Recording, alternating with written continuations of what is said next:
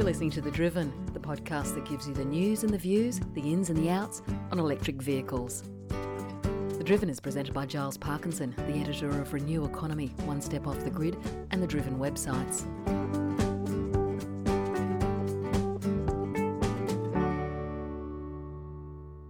Hello and welcome to this very latest episode of the Driven podcast and the first for 2023. My name is Giles Parkinson. I'm the editor of The Driven, as well as the renewables focused Renew Economy and, for good measure, One Step Off the Grid. And it's been a few months since we did our last podcast, but we're now going to do a bi-weekly or hopefully a weekly podcast going into 2023 because there is so much going on and so much to talk about and some really exciting developments. I've got two guests with me today, and the first one I'd like to introduce you to is Daniel Bleakley. He's the newly appointed lead reporter for the Driven website, and some of you may know his name for doing the YouTube Coal Miner in Tesla's series, which was fantastic. So Daniel, welcome. Thanks very much, Giles. Yeah, it's great to be here, and yeah, it's been great to write a few stories for the Driven over the past few weeks, and join the team. It's been fantastic. Yeah, it's fantastic to have you on board, and particularly the way that you approach some of the reporting about the EVs too. You're kind of also challenging the established car makers to sort of shift and move their butts. Particularly as the story that we wrote today showed the car industry in general is just so far behind on its share of the workload to get to try and cap warming at 1.5 degrees. But look, we'll get into some of those details later. It's fantastic having you on board, and you will be a co-host and ultimately the host of the Driven podcast. I'm really looking forward to that. But I'd also like to welcome back to the Driven podcast after a couple of years, Robert Llewellyn from Fully Charged. Robert, welcome back to Australia. Thank you. No, it's a genuine pleasure to be here. No, it's very nice to escape a northern hemisphere winter. I never turned down that opportunity. You might have to turn into an annual event. Well, I'd love to, yeah. Well, you might well do that because one of the reasons you're in Australia, it's obviously to see relatives and things like that, but one of the reasons you're in Australia is that you're going to be hosting what I suspect is undoubtedly the biggest electric vehicle event ever to be held in Australia, a Fully Charged event in Sydney, the first of a whole series of events you're going to be holding around the world this year. And I don't know whether it's going to be an annual event or a sort of a twice yearly event or every 2 years, biannual. Is that biannual or is that, I'm not too sure now. But it sounds very exciting. Yeah, no, the plan is definitely to do an annual event here. I mean, it is always very nerve-wracking. I just want to really underline the fact that I have very little or nothing to do with organising the show, because if I did, it would be an absolute disaster and no one would come. But there's a very good, very, very experienced and professional team running the actual event. And it has gone way beyond anyone's expectations in terms of exhibitors and commitment from Australian companies and car companies from around the world to have stuff on display there. So that is really, really encouraging, because the first year you do a show like that is always a struggle because no one really knows what it's going to be like. So we've done, the first year shows in the United States and in Amsterdam in Europe, and they've been a kind of a challenge. They've worked, and they haven't, and the public have come, large groups of the general public have come to see. But what's been a struggle is getting, particularly car companies. I think we can talk about car companies, I'm sure, at a later stage. But that they're so fearful of effectively an area that they've not really had that much experience on. A traditional car show, say run by a big car magazine or something like Top Gear, they know where they are in that world. With us, they're not quite so sure.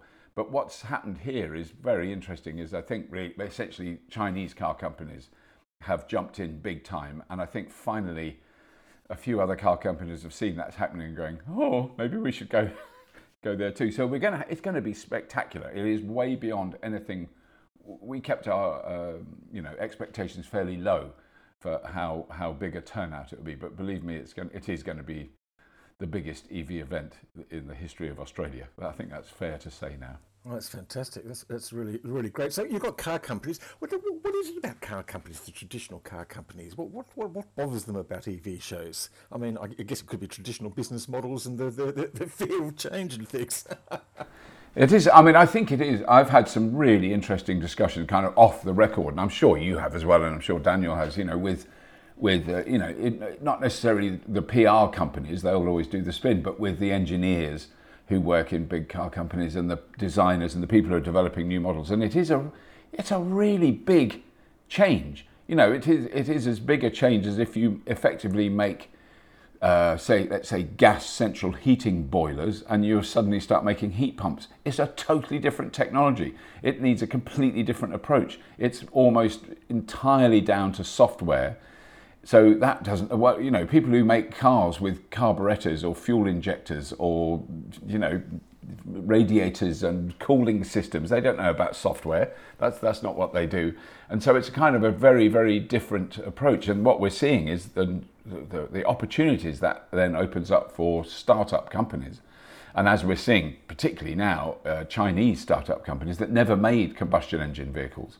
They've always made electronics, So the fact that BYD, which is a battery company that used to make batteries for phones, are now making more buses and cars than anyone else on the planet shows that's where this is coming from. And I think it's a real challenge. If you've got a factory that employs 10,000 people and produces combustion engines, what do you do when you realise that it's going to change? You've got to, the challenge of changing that is enormous. And I state that figure because I spoke to someone at Volkswagen a few years ago, and I said, I suppose if you've got 1,000 people making combustion cars, that's quite different. He said, try 10,000, and it's their jobs, and it's got a huge sort of knock-on area of parts deliveries and companies that are making parts. It employs hundreds of thousands of people. And what are you going to do? Just close that down? That was their argument. But the answer is, I think, in the end, yes, you've got to change it, and that's going to be very difficult. Daniel, you've actually written about this with Toyota and some of the other Japanese companies. They're just really struggling with this transition. Toyota's hardly making any electric vehicles, quite sort of significantly, or maybe it is just symbolically, we don't know. They're now talking about sort of a bit of a re-engineering of their business, and they're going to have a new chief executive. But presumably, if they're going to try and catch up, they're going to have to move quickly. Yeah, that's right, and I agree with Robert 100% that like the differences between internal combustion engine vehicles and electric vehicles are enormous for the average punter. They look at the two different cars, and both of them have four wheels and four doors, but that's really where the similarities end. You've got these enormous factories that have engine departments, transmission departments, and all the other components that aren't involved in electric vehicle manufacturing. And it's not just the equipment; it's also the skills and the experience of the entire workforce that some of the engineers and factory workers have been working in these factories for decades, and for them to make that mental shift as well into a new technology is extremely challenging. And yeah, these big companies like Volkswagen or Toyota, they are big ships, and it's big ships take a long time to turn around, but it's at the same time it's also hard to feel sympathy for them because the writing has been on the wall for a long time, and there's been plenty of warning signals for the last couple of decades. Yeah, no, well, that's right. Yeah, but I mean, this is the sort of this is the very thing that you actually. I mean, talking about the workers, for instance. I mean, this was the theme of your Coal Miner and Tesla's YouTube series, and you come from Central Queensland, the heart of coal country, and so you were talking to people who were in the coal industry, had basically been sold a story about fossil fuels are good and there's not going to be change. But tell us about what you discovered from talking to these people and showing them the Teslas and how they're just sort of seeing their industry, whether it's going to continue, whether it's going to transition, and how they sort of see their role in it, and does that change when they're presented with new technologies like you showed them with the Tesla? Yeah, that's a really good question. I think looking at the Australian coal industry, coal miners or coal mining communities have been on the receiving end of a lot of political propaganda for decades, and really fear campaigns by certain politicians to make them feel scared about the transition rather than seeing the opportunities. And I think like nowhere else has that been more the case than in Australia and the US as well, I guess. But really, yeah, what I found is once you do get out there and engage with people and actually show them not just show them, let them experience the technology. They love it. Every coal miner I took for a drive during that series, not one of them got out of the car disappointed, and most of them, well, all of them just absolutely loved the experience. So I think that these communities or people who work in the fossil fuel industry, they've been told a lot of fibs over many years, and it may be the same thing that's happened in countries that have large automotive industries. A similar thing might be happening in Japan or in Germany. Yeah. Robert, fully charged. I mean, who turns up to these huge events? I mean, you get tens of thousands of people. Are they the EV converts? Are they the curious? Are they the skeptical? Are they who exactly are they? Yeah, it's a very good question. It's not a mystery anymore. We sort of know now. I mean, it was, I think, the first year we did it in the UK. It was mostly people who were very enthusiastic about electric vehicles, even if they didn't own them. But what was interesting was even then, it was over half the people who turned up didn't have an electric car. It was very noticeable that there were, that not everyone did have an electric car then. Because my fear always was we'd have 35 men who've got Nissan Leafs who wanted to complain about the range and the charger's not working, and it would be quite a dull event. And thankfully it was nothing like that. And it was a very enthusiastic, positive event. So now the most recent a fully charged live show we did in the UK, which was last summer, was just short of 36,000 people coming, really broad range of people. So a lot of people with electric vehicles, but there was also an enormous amount of people who were interested in energy systems in their homes. So we have, in a sense, more on display in terms of home energy systems, solar panels, different water heaters, cookers, electric, more sustainable home technologies, really, really big growth area. And that was one of the jokes of that. The most recent show was Dan Caesar, my partner, and he's the CEO of the company that runs Fully Charged. He did a panel talk called Beyond the Boiler. And it became a joke internally that, who's going to go and see Beyond the Boiler when we've got, people from Jaguar and Ford and, car companies, and we've got exciting people who are developing electric aircraft. And those panels were very successful. But when Beyond the Boiler was on, I couldn't get near the theatre. It was standing room only. And we're talking like 3,000 or 4,000 people crammed into the theatre to see a talk about electric boilers, about how you heat your home without burning gas. That was the key point of it. So that, I think it is a very broad spectrum of people that are going there. And I think what is interesting as well, which harks back to what Daniel was saying, was that the first year we did the show in the UK, very few of the big established automotive companies were represented there. We had all the cars there because we had people who owned the cars. So for instance, Jaguar Land Rover did not exhibit, but we had Jaguar I-Paces on display, which belonged to private individuals. Tesla never do those things anyway. I think they will be a presence from now on. They've changed their mind. But what we found out later was that the PR people and representatives from those companies, they all came to the show. They bought tickets. They didn't tell us. They didn't hassle us. They just had a sniff. And then next year, the test drives were just chocker with car companies with electric cars that you could test drive. So I think it's that as a natural process of there's a bit of fear there, and they do turn up in the end. But I mean, I just think it is very hard for them. And when they see, even 10 years ago, you could see a car that was made in China, and most people in Australia, North America, Europe would have not necessarily sneered at it, but not shown a great deal of interest. You see those cars now; they're as well made as anything that is made in Europe or Japan or Korea. They're really well made cars. I just been in a BYD Atto 3 here in Brisbane. It's such a tight little car. It's got one or two peculiar design quirks, but it's a really well-made little car, and I was really impressed with it. So what sort of opportunities will people have to drive different vehicles in the Sydney event? That's a very good question. And the subtext of that is, I'm not 100% certain because I'm not involved in the organising. I know there are test drives. I have asked that. So I think that is going to be happening, but I don't know on what scale.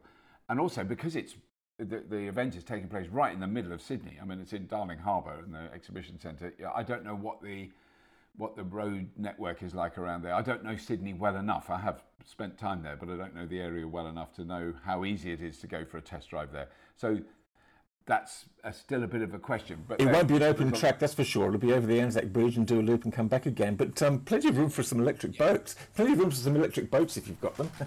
Yes, I know. I wish we had. God, I would love that. Because we did have them when we did the show in Amsterdam. We had the showground was right. It was next to a canal. I mean, everything's next to a canal in Amsterdam. But we had some amazing electric boats there because that's their thing. But I think I don't know what the electric boat situation is here. I know that when we do the show in Vancouver this autumn, that there are electric aircraft. There are sail planes that will be on display there. So they've got they're just about to put it into general use when we were there last time, which is a converted de Havilland sailplane, like the sort that land in Rose Bay in Sydney. I can't remember the exact make, but a nice old de Havilland, but they're now electrically powered. I think they can carry like 6-7 people, something like that, but that's very exciting. Yeah. So, sort of talking. I mean, how many people listen to your videos or watching your videos now? And what sort of readership are you getting? I mean, it so depends on what the topic is. So we get, I suppose, between sort of 60 to 100,000 to several million. So it depends on that. I mean, I think that we're still not at 1 million subscribers. We're at, I can actually look. I can't remember how many our subscribers we got. I'm going to look at it right now. We're at 988,819. It's just gone up from 816 to 19. There we go. So and we've had a total of 166 million views, I suppose, since the show's been going. But I mean, that's over 13 years, so it's been going a long time. But I mean, that is, there's a really big team now behind that, because when people ask me, do you make money on YouTube? If I could do what we do all on my own, yes, I could make a living from the income from YouTube. But there's actually quite a lot of us, so it definitely doesn't cover that, But it has been an extraordinary experience for me to come out of effectively traditional TV broadcasting, which is what I've done for most of my adult life, and to go into this, which just felt so weird to start with, because it was so different. But it's been a real pleasure for it to succeed. And it hasn't been an overnight success, anything but.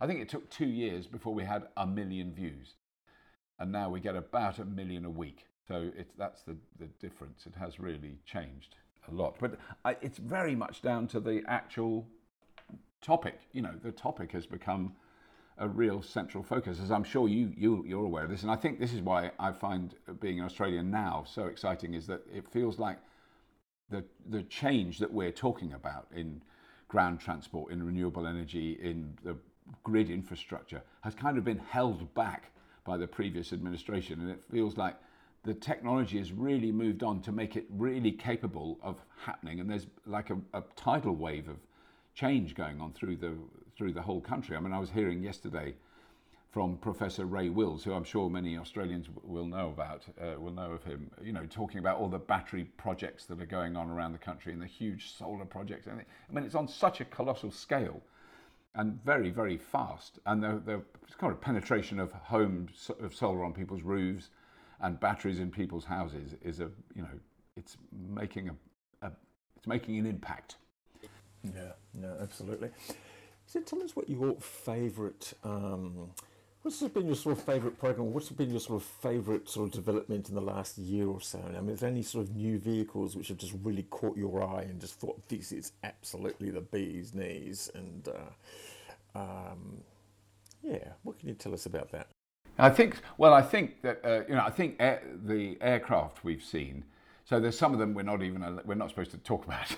We've seen some prototypes of really big. I mean, Airbus and Boeing are doing stuff in electric aviation, which is fairly well known anyway. But Rolls-Royce, so some very big companies are putting a lot of time, effort, and money into that, and those are exciting. But I've seen one or two vertical takeoff and landing, like effectively air taxis that will, I actually now think will be fully autonomous long before ground transport.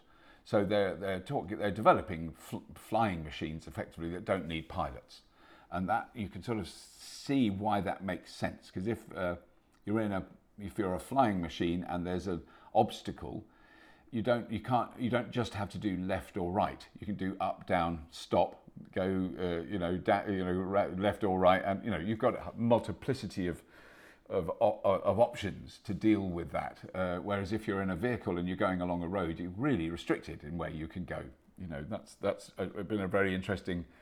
It's all the engineers I spoke to in that field say it's much easier to have autonomous flight than to have autonomous ground transport. That's one thing. But then the other one, which is I went in just the other day here in Brisbane, was one of the Janus electric trucks. So it's a converted heavy. I mean, because we all call things different names. I'd call it a truck or a lorry. I'd call it a lorry. It's big. So it's the biggest lorry that's allowed on Australian roads, whatever size that is. One of those really big, huge American-built trucks. And it's been converted to electric drive. And I just thought this is going to be another sort of experimental one-off. They've managed to make this one work. I was completely wrong. I went to see it on Australia Day for the only reason was that was the one day of the week it wasn't being used as it always is. Every day it's delivering sand to building sites all around Brisbane, and it can drag 60 tons of sand. It's huge. It's a really big truck, and it's 100% electric. Where the fuel tanks used to be are batteries that they can swap. They don't charge the batteries in the truck. They swap them out. It takes a few minutes. It's really quick, and they're developing automatic systems for changing the batteries. When you go in it, you just go, this has got to happen, because when you think of the amount of truck transport in Australia, of heavy haulage that's being done, this is. I was just really excited about that. I thought this is as important as any electric car that we might be interested in. As people who drive electric cars, but this is real game-changing stuff. Yeah, I was fascinating going to. I went to the Hanover Truck Show in Germany last September. And I've never been to a truck show in my life, and I was absolutely just fascinated. I walked in there. Apparently, it's the biggest conference in the world, probably just by area because trucks are so damn big anyway, so it needs all the space. But everything was electric. It was just extraordinary. All the major trucking companies were just basically saying, we're going electric, we're going clean. And look, it was big trucks, it was sort of specialty trucks, cranes, rubbish things and things like that. A lot of last mile delivery trucks, because it seems that in Europe now they're kind of getting sick of the diesel, sick of the fumes. So they're basically going to be telling the logistics companies, sorry, you're not allowed to bring fossil cars into our neighbourhood or our community or our city, and the trucking companies expect that to happen within a few years. So it's, I thought it was just quite remarkable, just the pace and the ambition and the eagerness which these guys were sort of moving to electric trucks. And it's kind of interesting because like the Tesla Semi, which was the original electric truck, it was nowhere to be seen, and we still haven't actually. Well, we've seen it. I think is it Freeloads or something like that? Have got them. Have you actually seen one yet? I haven't seen one, and I haven't. But I mean, I think they are on the road, and the official line is they're actually being used by. I think PepsiCo, isn't it? Which I think isn't Pepsi-Cola. I think it's. PepsiCo are a distribution company, but I may have got that wrong. Your American listeners, I'm sure, will correct us. I'm not absolutely sure, but I think they are in use. But I think that was why I was impressed with. One of the things that I think it's very important to quickly mention is that the truck I was driving in, I wasn't driving it, the truck I had a ride in, is powered by the solar panels on the roof of the warehouse where it's housed. And the owner of the trucking company is just going, how soon can you convert all my trucks He doesn't want any diesel anymore. Could you imagine what those things don't do 40 miles to the gallon. They do 3 or 4 miles to the gallon. They use a lot of diesel. And if you can produce your own fuel on your own building that you already own, and you've installed solar, and you can charge the batteries up, which is a really simple. That's one of the reasons they do battery swapping, is that you're charging your batteries all the time. And they you don't have to buy, as a trucking company, you don't buy the batteries. The Janus own the batteries, and they maintain them, but they can be charged at your depot, and you're not paying a fuel bill. I mean, they are saving hundreds of thousands of dollars a year, not burning diesel, which is, I would imagine, very attractive to big trucking companies. Daniel, this is just one of the major issues in Australia, isn't it? I mean, we're just hearing so much claptrap about electric vehicles, particularly from the conservative media, and still from the sort of conservative parties and things like that. But one of the things that's very much underplayed in Australia is the cost savings, and particularly in Australia because we've got such crappy fuel standards and just sort of crappy efficiency, and the health impacts. Yeah, that's right. But before chatting about that, just a quick thing on on electric trucks. One of the things that I find really interesting is that you could make the argument that we should almost prioritize trucks, or large semi trucks over cars, because you're getting a better bang for your buck in terms of reducing emissions and pollution per battery production. I remember hearing that Tesla was battery constrained, and it could either make 5 Model 3. I don't know if it's still the case, but it might have been a couple of years ago. They could make 5 Model 3s, or they could make 1 semi, because they were constrained by their battery production.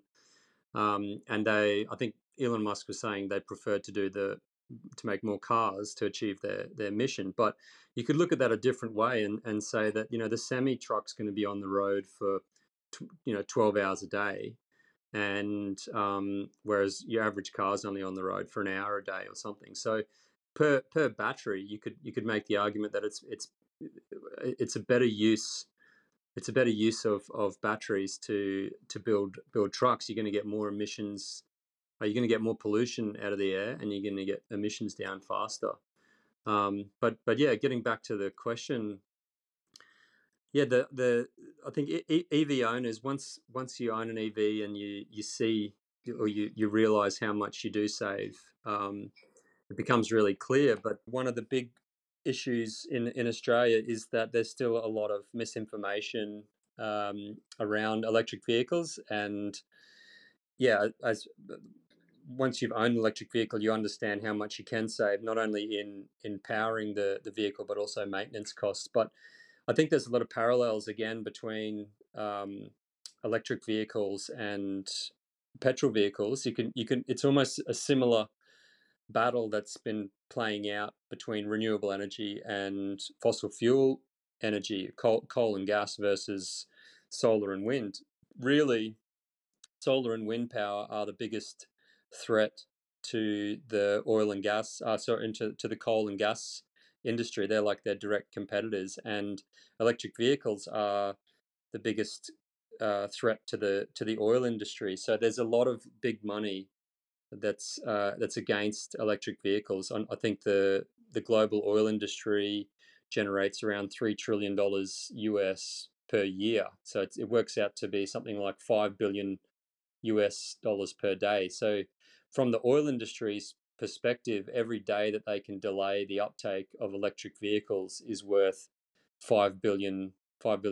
So they've got billions of dollars to put into, like, you could make the argument that they could put $1 billion into paying people to spread misinformation, and if it delayed the uptake of electric vehicles by 1 day, then it's paid for itself, really. So that's what the electric vehicle movement is up against, and it's amazing to see how quickly it's growing now, and I think it just shows how strong the community is. Yeah, Robert, tell us exactly how quickly things are going in the UK, for instance, and other parts of Europe that you've observed. Is it accelerating? Yes, it definitely is. I mean, the uptake of electric vehicles in the UK, really since we were sort of released from the pandemic, has been really, really noticeable. And it's not been 100% positive because of the sudden increase in demand for public charging and the reliability of the public charging network and the number of people who've got an electric car in the last 18 months. And we're talking now, over 1 million new electric cars on the road. It's really noticeable how many more there are. And if a charger doesn't work, there's a lot of people making a lot of noise, and that's for really good reasons. I mean, it's not right. So there's a lot of pressure now to in terms of pressure on the government to say you need to legislate to ensure that chargers are more reliable, because it's fine. Anyone can put a charger in, but not anyone. What we're learning is not anyone can make sure it works 24 hours a day, which is what we need, and that's certainly a challenge. But I mean, I think how much of that is that? How much of a problem is that in the UK? Because we're certainly finding that here in Australia. There's sort of been periods of time when it's been a real issue, and particularly some parts in Australia, because you can travel 200 kilometres or something like that and go to a place which has got one single charger, and it's not working, and you're going, yeah. So what are my options? Yes. No, it is. I mean, it certainly is. I think it's less of a problem now in the UK than it was. And I think the technology is getting more reliable. And I think there are now, big companies putting proper big money in. And so where you would stop, say, at a motorway rest stop in the UK, and there would be 2 chargers, one of which you hoped would work, there's probably now 16 or 20. So, it's a lot more, there's been a really big increase. We've also got the first of a whole fleet of charging hubs that are dedicated, purpose-built, rapid charging places where there's a staff all the time on site to maintain and make sure they work and to show people how to use them and all that. And that's been a real step change. When you use one of those, you go, this is what it should be like. And it's well lit. It's open 24 hours a day. It's got a shop. It's got toilets. It's got Wi-Fi. Then you go, this is a hugely improved experience. So that's certainly a big challenge. I mean, I think the thing that we've seen, and that the British public in general have accepted, is the reason we've had a price rise in our energy costs is because of gas. It's not because of renewables. And I think that's been a real big sea change, because we've been told, just as Daniel was saying, we've been told for years, there's subsidies on wind farms, we all have to pay for that, and that's keeping poor people in fuel poverty. These utter twisted lies that the coal industry have tried and the gas industry, and it really is brutal. They don't pull their punches, and now we've all realised, oh no, wait a minute, the wind generation is now such a substantial part of the UK energy network, and that is cheaper, and we can see it's cheaper, and the reason the price went up was because of gas and nothing else, and that was to do with Putin and all his issues. And that's now levelling out, and it will come down again. But I mean, there are regular days now when we're in the mid 70% of our entire electricity generation is offshore wind, which is extraordinary, because that was 10% when I started fully charged. That might have been 10% on a really windy day, but probably not even that. So that has been a huge change, and it's made an enormous difference to the way the country operates. It's interesting, actually. Yes, I think just the other day, South Australia was powered entirely by solar power or at least for sort of 6 hours a day during the middle of the day. That may not happen in England anytime soon, but maybe I'm just being a bit mean and boastful. But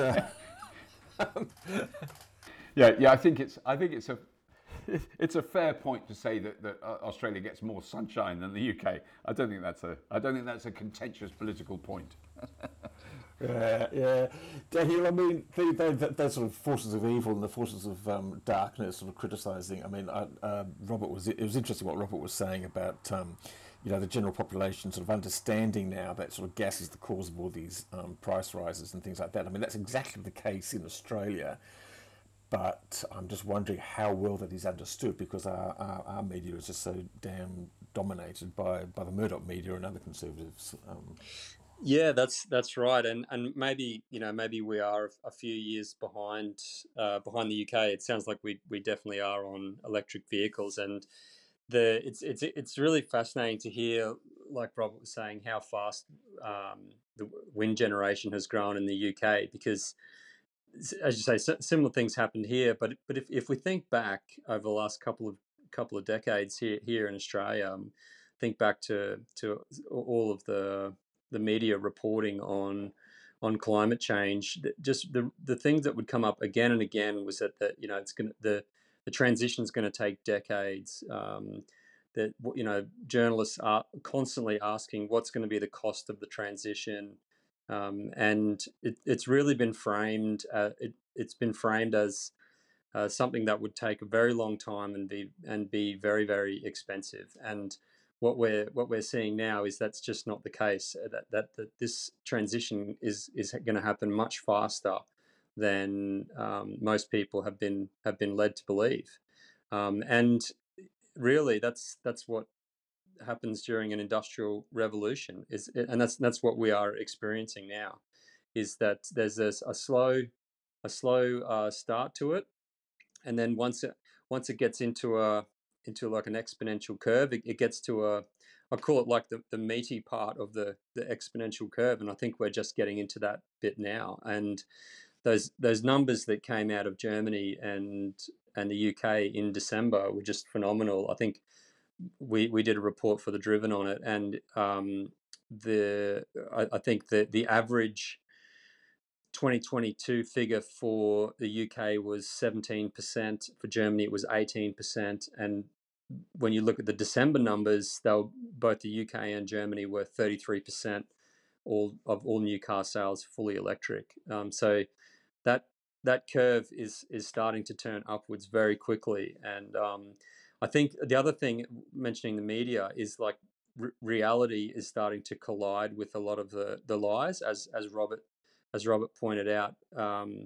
People can see now that the price rises are because of the gas industry.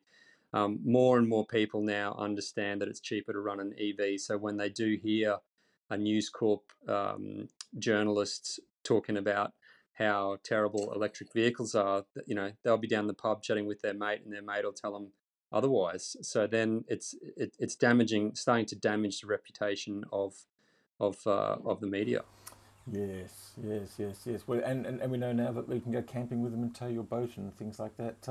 Robert, what are you driving at the moment in your? Because I think at the last time I spoke to you, you might have had I can't quite remember what you had. I think you might have had a Tesla. I think you might have even had one of their very first Ioniq 5s long before they even arrived in Australia. But what have you got now? Have you still got the same ones? Yeah, no, I've got a now whatever it is, 4-year-old Tesla Model 3s, an early one, which has been absolutely faultlessly perfect. And I always want to add, and annoying, just because I just want to be annoyed by Tesla, because they're about 5 to 10 years ahead of anyone else in terms of software and battery management and drivetrain stuff. You just go, why can they do it? It annoys me. But we've also now got an MG4, which is waiting for us when we get back to the UK. So I'm very excited about that, because I had one for a week when we had a test drive of one, and I loved it, and I just thought, this is such a great little car. So I've leased an MG4, and the Tesla actually goes back in, when does the Tesla lease end? In June this year, I think. So we're going for we're trying an MG4 to see how that is, which is a great little car. Well, that sounds exciting. In fact, the MG4 I think is going to be one of the new cars that's going to be unveiled for the first time in Australia at the Fully Charged show in Sydney. So I didn't want to mention that because I didn't want to go on about it, but you're absolutely right. The MG4 will be. It will be. It will be. Yeah, it will be there, which is great. It's a really good little car. Yeah. Well, that's And we have got any other sort of special speakers coming up at the Fully Charged show? There are loads. Once again, there are loads of amazing speakers that are going to be appearing there, and I haven't got a clue who they are yet, and I haven't had my list sent to me, so I will do. It's a bit early for me. I don't know. I know they're still organising it, but there's some really interesting people. Yeah. Well, there's Daniel and myself, of course, so that'll be good. Yes, no, exactly. You'll be there. Sorry, I should have said that. The most important person appearing is Giles, absolutely. But also, in fact, I only found out about this last night, is that Jack Scarlett is now flying over to join us at Fully Charged Live Sydney, which is great, because he's just really good. He's like really professional and talented. It's a bit worrying, because the old man's a bit of a flake. But so we've got Jack who will be chairing some of the panels, which is really good. And he's very, very good at it, and he's great fun to be with. So I'm very happy he's coming out. Yeah, terrific. Okay, Robert, well, look, thank you very much for coming back onto the Driven podcast and our first episode of the year. So I'm wishing you all the best, and looking forward to catching up at the Fully Charged Festival in Sydney. It should be fantastic. No, thank you so much, Charles. Thank you for having me on. It's a real pleasure to talk, and we'll see you soon. Absolutely, and thank you, Daniel. We'll probably be back on air in a couple of weeks with another episode, and as we sort of do the gradual handover. So look forward to catching up in Sydney as well. Thanks for being on this episode. Yeah, thanks very much, Giles, and thanks very much, Robert. It's been great chatting with you today, and really looking forward to the event. And yeah, just wanted to say thanks, Robert, for all you're doing for the electric vehicle movement. It really is it's a grassroots movement, and I think what you've done with the channel and what you're doing with this event is really, really valuable. So thank you. Fantastic. Okay, well, look, my name's Giles Parkinson. I'm the editor of The Driven, and joining me has been Robert Llewellyn from Fully Charged, and Daniel Bleakley from also from The Driven, the lead reporter for The Driven. Thanks for listening to this episode of The Driven podcast, and we'll be back in a fortnight. See you soon, or see you even at the Fully Charged Festival in Sydney in March the 11th and 12th. I suppose we should tell people actually when it is. Possibly see you there. Bye for now. You're listening to The Driven, the podcast that gives you the news and the views, the ins and the outs on electric vehicles. The Driven is presented by Giles Parkinson, the editor of Renew Economy, One Step Off the Grid, and The Driven websites.